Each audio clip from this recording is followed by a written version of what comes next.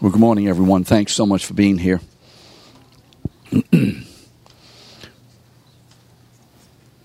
I'm the kind of teacher or pastor, maybe, whoever, but this is who I am. Wasn't always like this. There was a time when I would never, ever have expressed any need openly or, anything like that. Totally confident in myself. Well, the older I get, the longer I walk with the Lord, the longer I teach. This confidence is just literally falling away. And as I shared last week, and I'll just share one more time this morning, just as an encouragement to you, and maybe as an encouragement to me, what we're sharing in this room, I have shared to some degree in premarital counseling for several years. I don't know if there's anyone in here who has done premarital counseling with me. All of y'all look that you've been married for a long time. And so as a result of that, this should be second nature to me. Just kind of pop it out, pop it out, pop it out, pop it out. But there is an opposition. There is an opposition that all of us face. And that opposition is more severe depending on what the circumstance is in relation to the will of God, what the content is, etc. And so, just want to let you know, I come in here again this morning totally feeling this is going to be the biggest flop I ever did have. Now, Dave, I've had some flops. And so I don't say that to you to give you an excuse or tell you what's wrong or if it isn't any good or you didn't like it or whatever. I just want to share with you this in my life so that if yet this hasn't happened to you and you're a believer, it will happen.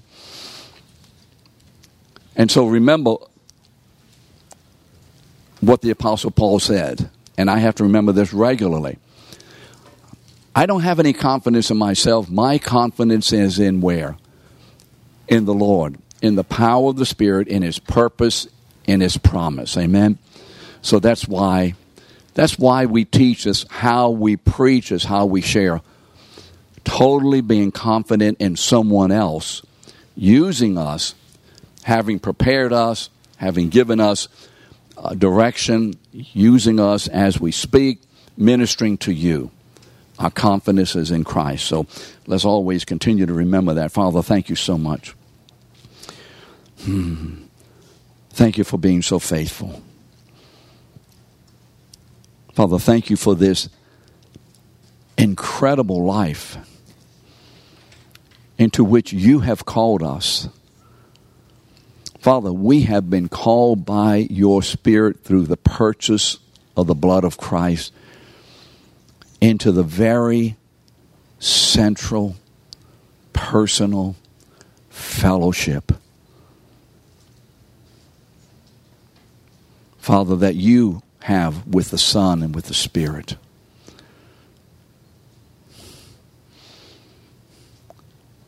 Father, this is more than astounding. Father, this is the meaning and the crux, the centrality. This is the glory of our salvation. As we who were rebels have been brought into the inner life of God Himself. Father, speak to us this morning about yourself. About yourself. Father, for this is our greatest need of instruction. About yourself. For Father, we know that as you disclose yourself through the knowledge of the Word and through experiencing you, through the various means that you give us, Father, then we are instructed about ourselves, personally, corporately. Father, then are we motivated and willing to surrender ourselves to you, so that you may continually, by the Holy Spirit, conform us individually, corporately, into the very image of your Son. In Jesus' name we thank you. Amen.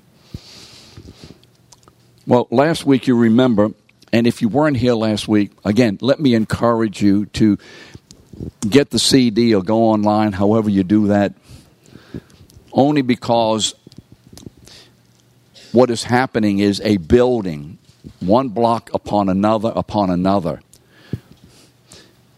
And remember the reason, the purpose that I believe the Holy Spirit has in this instruction concerning marriage.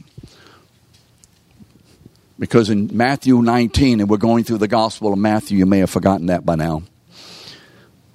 Coming up to chapter 19, Jesus is confronted by the Pharisees concerning the issue of marriage and divorce. And so Jesus' entire answer is, if you would, a very short explication of the Word of God. And he points us to Genesis. And so as a result of that, I just felt the Holy Spirit say, wait, don't go any further. Stop, because that was not my intention to stop. And do this, and then come back again. And so everything we've been discussing is for this purpose. We're building up revelation, information, knowledge from the Word about God, in order to be able to more accurately and clearly understand the relational component and central purpose of God in marriage. Now, this does not mean that if you're not married, it doesn't apply to you. Certainly, everything in the Word of God applies to all of us all the time. But there is a bearing down, a honing in, when it comes to marriage concerning the revelation of the very person and nature of our God, which is to be declared most uniquely through marriage. So you remember that we talked about that. And last week we talked about the Father's role within the community of the Godhead. And I just want to read this little statement. In his role as the Father, he is the leader of the Trinitarian community. And we see in his leadership the giving, selfless, servant heart of the Father in his sending the Son of his love at the very highest price to himself to purchase a people for his love, so that the love that he has for the Son might be in his people and demonstrated through the church and most clearly through our marriages. And so last week, as I said, we talked about the Father's role. And just as a hint moving forward, we will be speaking in the next few weeks concerning Ephesians chapter 5. And you will see that the Apostle Paul gives instruction to the wife in verses 22, 3, and 4. And then he gives instruction to the husband in verses 25 and following. And then he kind of encapsulates it in verse 33. And so what we've just seen about the Father, his love, husbands, the Father's love is that which is to be being demonstrated in us toward our wives. And so as we've talked about that, we see that that is the love that is to be manifested in the marriage to the wife and to the world. This morning we're going to talk about the Son's role and the Spirit's role. And as we do that, the role of the Son and the role of the Spirit is not uniquely the role of the wife, but it is more apt and applied to the wife. So as we do this morning, ladies, wives, unmarried ladies, begin to look at and think about who you are and how you are in your marriage. Or if you're not married, within the church. So let's look at the role of the Son. And we said this. Because all three persons of God share the very same nature and attributes, are co-equal and co-eternal, what distinguishes one person of God, the Father, the Son, and the Holy Spirit, from the others is not that, the Father is God, the Son is God, the Holy Spirit is God, etc. But what makes the distinction is the role, the distinctive role that each of these three divine, distinct persons carry out within the context of their relationship in this community of God. And so we're going to remember that the Son is fully God in himself, but not by himself. And he is co-eternal and co-equal with the Father and with the Spirit simultaneously, possessing the very same divine nature with them. And I'm going to always say this about each one as we travel through to remind us of the person about whom we're speaking. And so what distinguishes the Son from the Father? Because when folks look at the Bible and they see the Father, immediately what comes into your mind? The word Father immediately, at least most of the time, is a biological term. How many of us are fathers in here? You can raise your hand if you're a father. It's okay. Now, what does that mean? That biologically we have children. But in the Bible, that is not the only meaning, and often it is not the primary meaning. Because the word father is a relational term that is indicative of a leadership position and of a protective position. And as it is with the Father, also with the word son, huios in the Greek.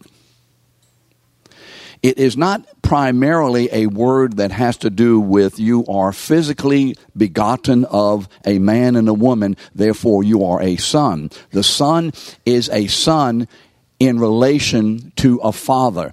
It is someone who is in distinction relationally to this person. And so God calls Israel my son. Why?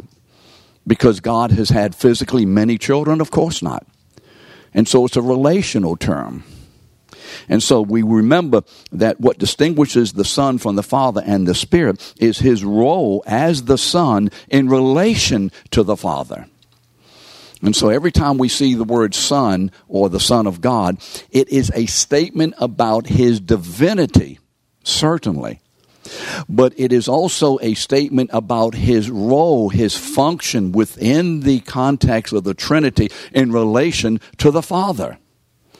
And so every time we see the word Son as pertaining to the Son of God, it has to do also not only with his divinity, but with his role as the obedient Son of the Father. And so we need to see that. It is a constant proclamation that the Son is in relationship to the Father in a particular role.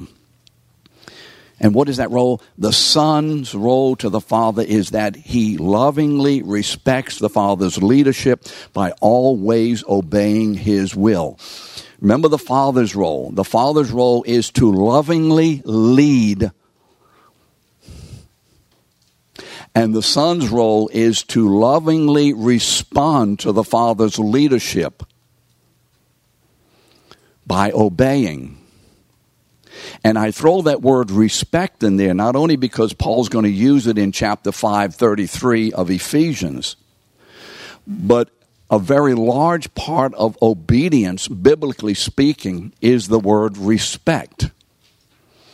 And I emphasize that because too often we equate obedience with just doing what we're told to do, and that's not the biblical understanding of obedience. And so there is an obedience has to do with love, respect, response to the leadership that has been given. And so I always tie those two together as a unit. Now, we could possibly tie other things certainly together, joy and peace, but especially these two, because these are activities which we decide to walk out. Joy is the experience of it. So I don't put joy in there at the same level. But if we are lovingly, respectfully obeying, joy and peace are going to be the fruit of that. You remember the fruit of the Spirit. And so the Son's role, what is his role within the Trinity? The Son's role is lovingly, respectfully obeying the Father's will in everything. So we're going to take a look at a few verses in the Gospel of John, especially where this is clearly demonstrated and clearly spoken of by Jesus, to look at this. And again, as we go through this, certainly men, but especially the ladies, this is going to be equated with your role within the marriage. And today, this is a real challenge, because you're being challenged by the world that you are independent, that you are not dependent, that you are to be, roaring and just whatever they call it. What do they call it? I am woman, hear me roar. Equal women, whatever it is. I don't know. So let's maybe just listen to these quotes, because I have from about 4 different places in the Gospel of John. Jesus is speaking. John 4:34, remember, the woman at the well. And I've already quoted some of these from the Father's perspective of loving the Son and leading the Son, but this morning the emphasis is the Son's response to the Father's leadership. What is the Son's response to the Father's leadership? What is the woman's response to the husband's leadership? Jesus said to them, "My food is to do the will of him who sent me and to accomplish his work." Obedience. Jesus said to them, "Truly, truly, I say to you, the Son can do nothing on his own accord, but only what he sees the Father doing. For whatever the Father does, that the Son does likewise." Now, what do you mean Jesus can't do anything on his own accord? That means anything in relation to serving the Father's purpose. Certainly, Jesus can do something on his own accord. But Jesus is speaking about his role within the Godhead as being demonstrated through his life as a human being. And so the Son of God is incarnate. He takes on human body and a human soul in order to show us what this relational community of God looks like and will accomplish at the cross and in the resurrection. Jesus said in John 5:30, "I can do nothing on my own." Again, certainly he can do something on his own, but in relation to being the Son of the Father's leadership, he can do nothing on his own, nothing unilaterally, nothing apart from the Father's leadership. For everything that Jesus does and everything he says is as a consequence of being led by the authority of his Father. "I can do nothing on my own. As I hear, I judge. My judgment is just, because I seek not my own will, but the will of him who sent me." And so Jesus is absolutely joy-filled to come and to be freed of the burden of doing something on his own and be freed into the will of his Father, to obey the will of his Father. Friends in Christ, that's what our freedom is. For it is freedom that we've been made free. Remember somebody said that? You remember where that is? Galatians 5:1. Somebody said that. It was for freedom that Christ has made us free. We're free in Christ. Free what? Free of the shackles and the burdens of having to do my will to get through life. We have been made free as those who can now be totally dependent on the will of God in our lives. Amen? That's what our freedom is all about. 8:28 of John, Jesus said to them, "When you have lifted up the Son of Man, then you will know that I am." In other words, he is proclaiming himself as the God of Abraham. Remember, I am. "And that I do nothing on my own authority, but I speak just as the Father taught me. And he who sent me is with me." and he has not left me alone, for I always do the things that are pleasing to him.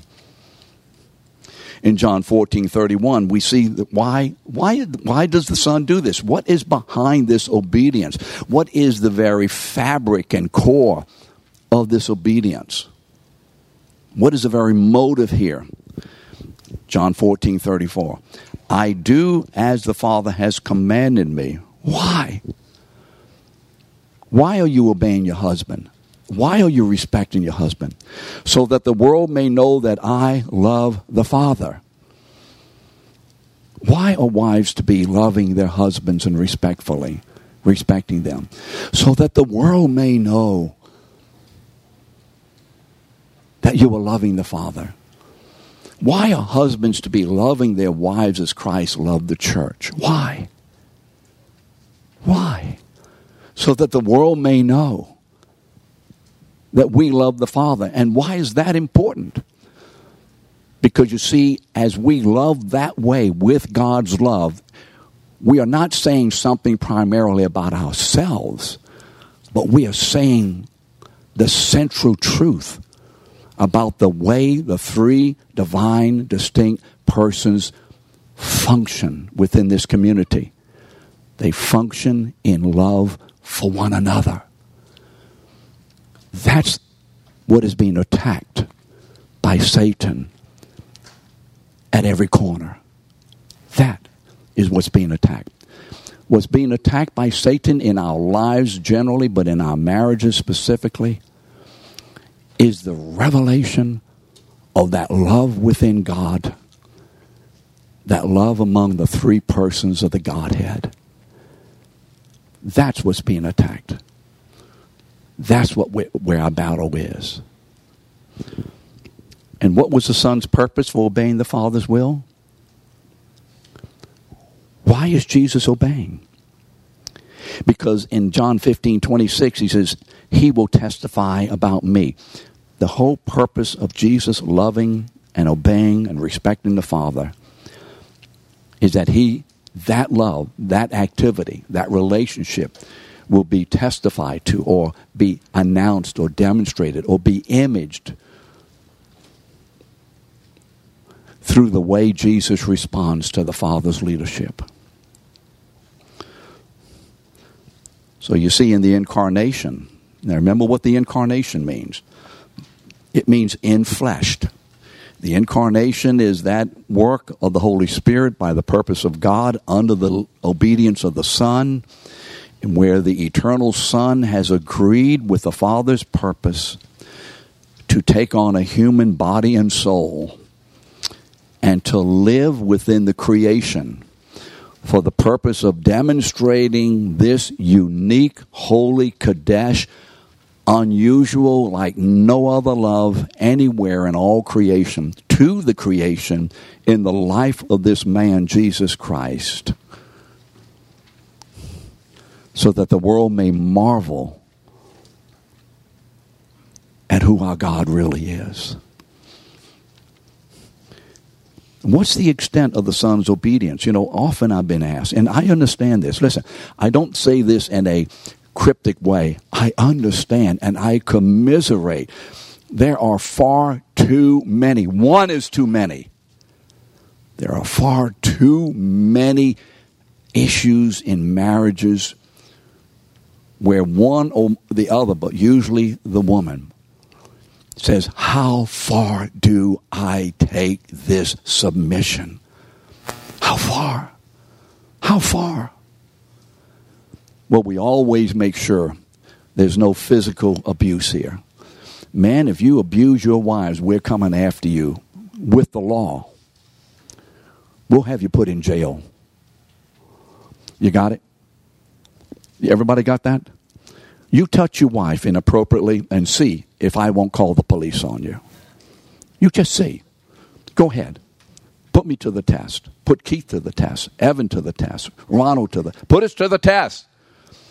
And secondly, abandonment. So we're not, those are issues that have to be dealt with within the context biblically. But how far do you take this submission? Well, again, how far does Jesus take? Oh, yeah, that's Jesus. But we have the life of Christ in us. How far does he take it? Do you remember what the word says in Philippians 8? I'm sorry, 2:8. You remember that? Somebody remember Philippians 2:8? But being what? Being what? In the former man, he what? He humbled himself unto death. Even death on the cross. Philippians 2:8. Well, what does that mean? That means you walk it out under the leading of the Holy Spirit with your heart's joy and desire to so honor God and the commitment of the Son of God to the will of the Father at whatever cost to yourself, making yourself less significant and important than making God in you. And what's the result? What does Philippians 2:9 say? I quote a little differently because I like this quote. Wherefore also God has what?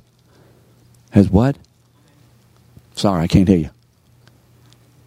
Wherefore also God has highly exalted Jesus. Exalted what? Exalted Jesus' love. Exalted Jesus' respect. Exalted Jesus' obedience. We don't often connect it like that, do we? What is he exalting here? He's not just exalting a man, Lester. He's exalting a man in whom his very loving nature is fully expressed continually and perfectly. Wherefore also God has highly exalted him and has given him a name which is above every name, all names, that at the name of Jesus every knee shall bow in things in the heavens, things on earth, and things under the earth. And every tongue shall confess what? That Jesus Christ is Lord. Why? To the glory of whom? God the Father. Every tongue shall confess. That doesn't only mean Jesus is Lord, sister. It does mean that, but it means more than that. It means that my life and the way, especially in this context, the wife responds to the husband's leadership, except for sin, is a clear testimony, not about herself, but that Jesus is the Son of the Father's love, given to us so that we may be partakers of the very love that exists within God among the persons of God. That's the testimony. That's the clear testimony. I need to move along. In the incarnation, we also see the Son, who is equal with the Spirit, willingly submitting himself not only to the Father's will, but to the Father's will by submitting to the Spirit who has been sent to birth Jesus into the world and to lead him according to the Father's will in all that he does. So Jesus is submitted to the Father's will in a practical way as being submitted to the will of the Holy Spirit who lives in him. Do you begin to hear, for all of us, something about the way we are to live as believers?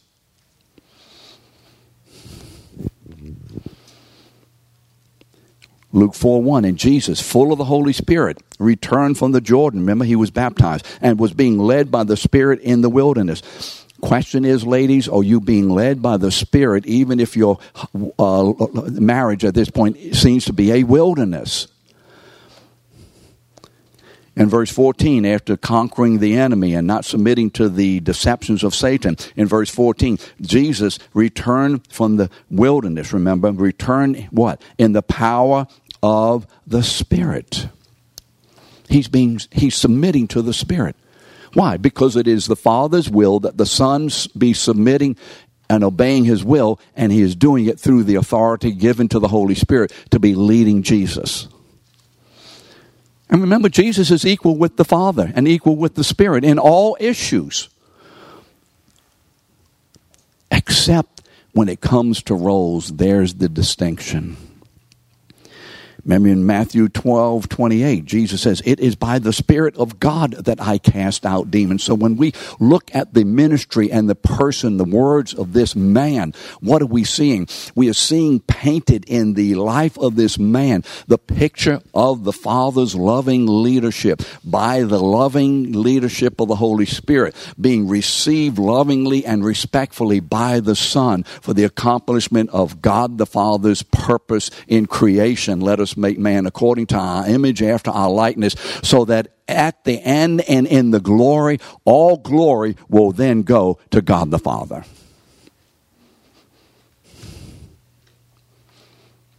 You see, the Son exercises his role to send the Holy Spirit. After the resurrection, before in the incarnation, the earthly incarnation of Jesus, the Son is submitted. However, after the resurrection, something changes. Something changes. You remember Matthew 28:18? All of a sudden, this submitted God-man who is leading under the authority and takes no authority to himself unilaterally on his own. All of a sudden, what does he say in Matthew 28:18? Remember, all the people had gathered, the disciples, and what does he say? All authority, where? In heaven and on earth, has been given. Now stop. Has been given. Given to him from whom? God the Father. God the Father has authoritatively now given his Son as a man, as a risen, holy, heavenly man, in whom for eternity, divinity and humanity are gathered together eternally in this man, Jesus Christ. Eternally now, there is a divine man in the heavens who has been given all authority. And now, according to that authority, the risen, ruling, reigning, returning Son of God uses his absolute authority to do the work of the Father by now sending the Holy Spirit, who lovingly, respectfully submits to the Son's leadership in the birth of the church and in the sanctifying power of the church to conform those in Christ to the image of God's Son, Romans 8:29.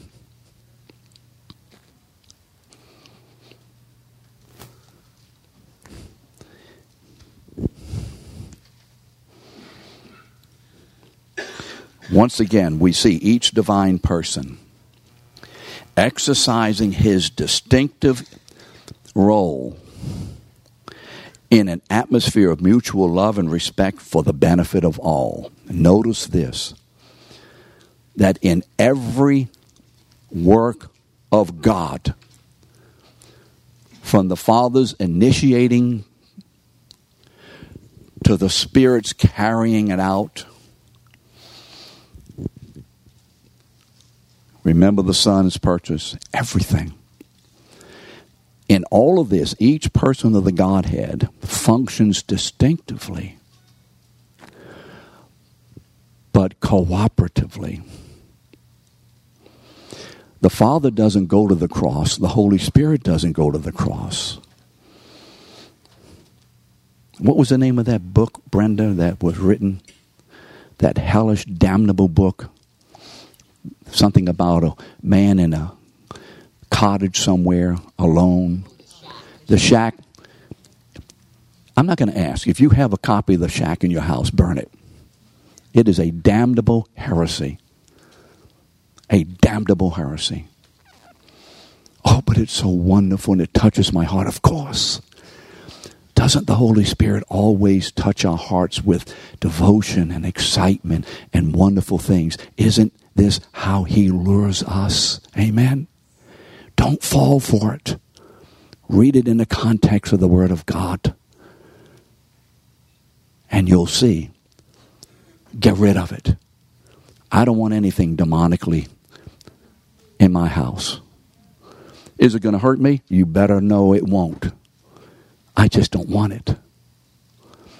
What was I talking about that I went there? Now, each person of the Trinity acts cooperatively. Therefore, in the work of the Father, the Son, and the Spirit are involved. In the work of the Son, the Father and the Spirit are involved. In the work of the Spirit, the Father and the Son are involved. And this should say something instructive about marriages. There's no such thing as unilateral by myself work in God, period. There's no such thing as unilateral by myself words in God, period. Everything is a cooperative unity through roles of love. So in summary, the Son lovingly respects the Father's will through his joyful obedience by coming into the world as the Lamb of God who takes away the sin of the world. Now, let me finish this by speaking about the Spirit. The Holy Spirit is fully God. Are we beginning to get this? The Holy Spirit is fully God in himself, but not by himself. Do I say co-equal yet, or do I have something else in there? Oh, no, okay. Being what? Co-equal and co-eternal with the Father and the Son, possessing the very same nature or divine nature simultaneously with them. Do we see that? I make that distinction among the three persons just to be careful and clear that we are in no way inferring or in any way insinuating that there is a diminution, a diminishing of divinity in the roles of each person of the Godhead. May I say it again? There is no diminution of divinity in the roles of each person of the Godhead.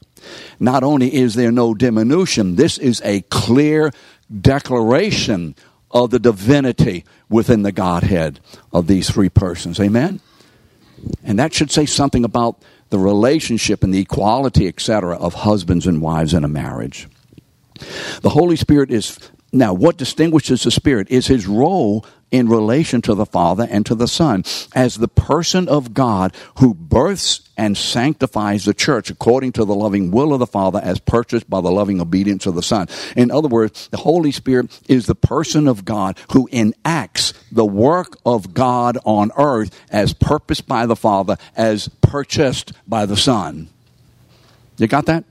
The Holy Spirit is a person of God who applies, enacts, puts forward in a reality upon the earth in a living way, in a contextual way, in a historical way, the purpose of God as purchased by the Son. All of that is anticipated and foreshadowed in the Old Testament, and it is brought to fruition in the New Testament in the life of Christ, and is birthed into the church and will be ours in full recognition and enjoyment in Revelation 21 and 22. The role of the Spirit during the incarnation, remember that, during the incarnation, the earthly life, because there is a heavenly incarnation. I say earthly incarnation because the Son of God is still incarnate. He's still incarnate. He always will be, according to the Father's will. Because as long as the Son of God is incarnate, there stands a man in the throne of God, accepted and fully ruling and reigning. And we are in him and are as accepted and loved in him as he is by the Father. Amen? And we are there as long as he is there, and he ain't going nowhere. You see? In Christ. So the role of the Spirit during the incarnation is to bring about the birth of the divine Son and to anoint and lead the Son in the fulfillment of the Father's eternal purpose for his people. Remember, in Mary had been betrothed to Joseph before they came together. She's be found with child by the Spirit. 3:16 of Matthew, the Spirit of God descending on Jesus, remember, like a dove, and coming to rest on him.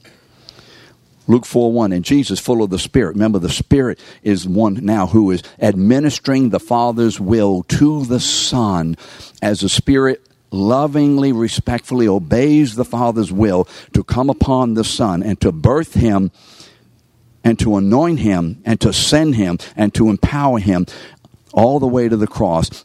And the Son receives all of that leadership lovingly and respectfully. After the incarnation, the role of the Spirit now is to submit to the Son's leadership by being sent into the world. To testify of Jesus.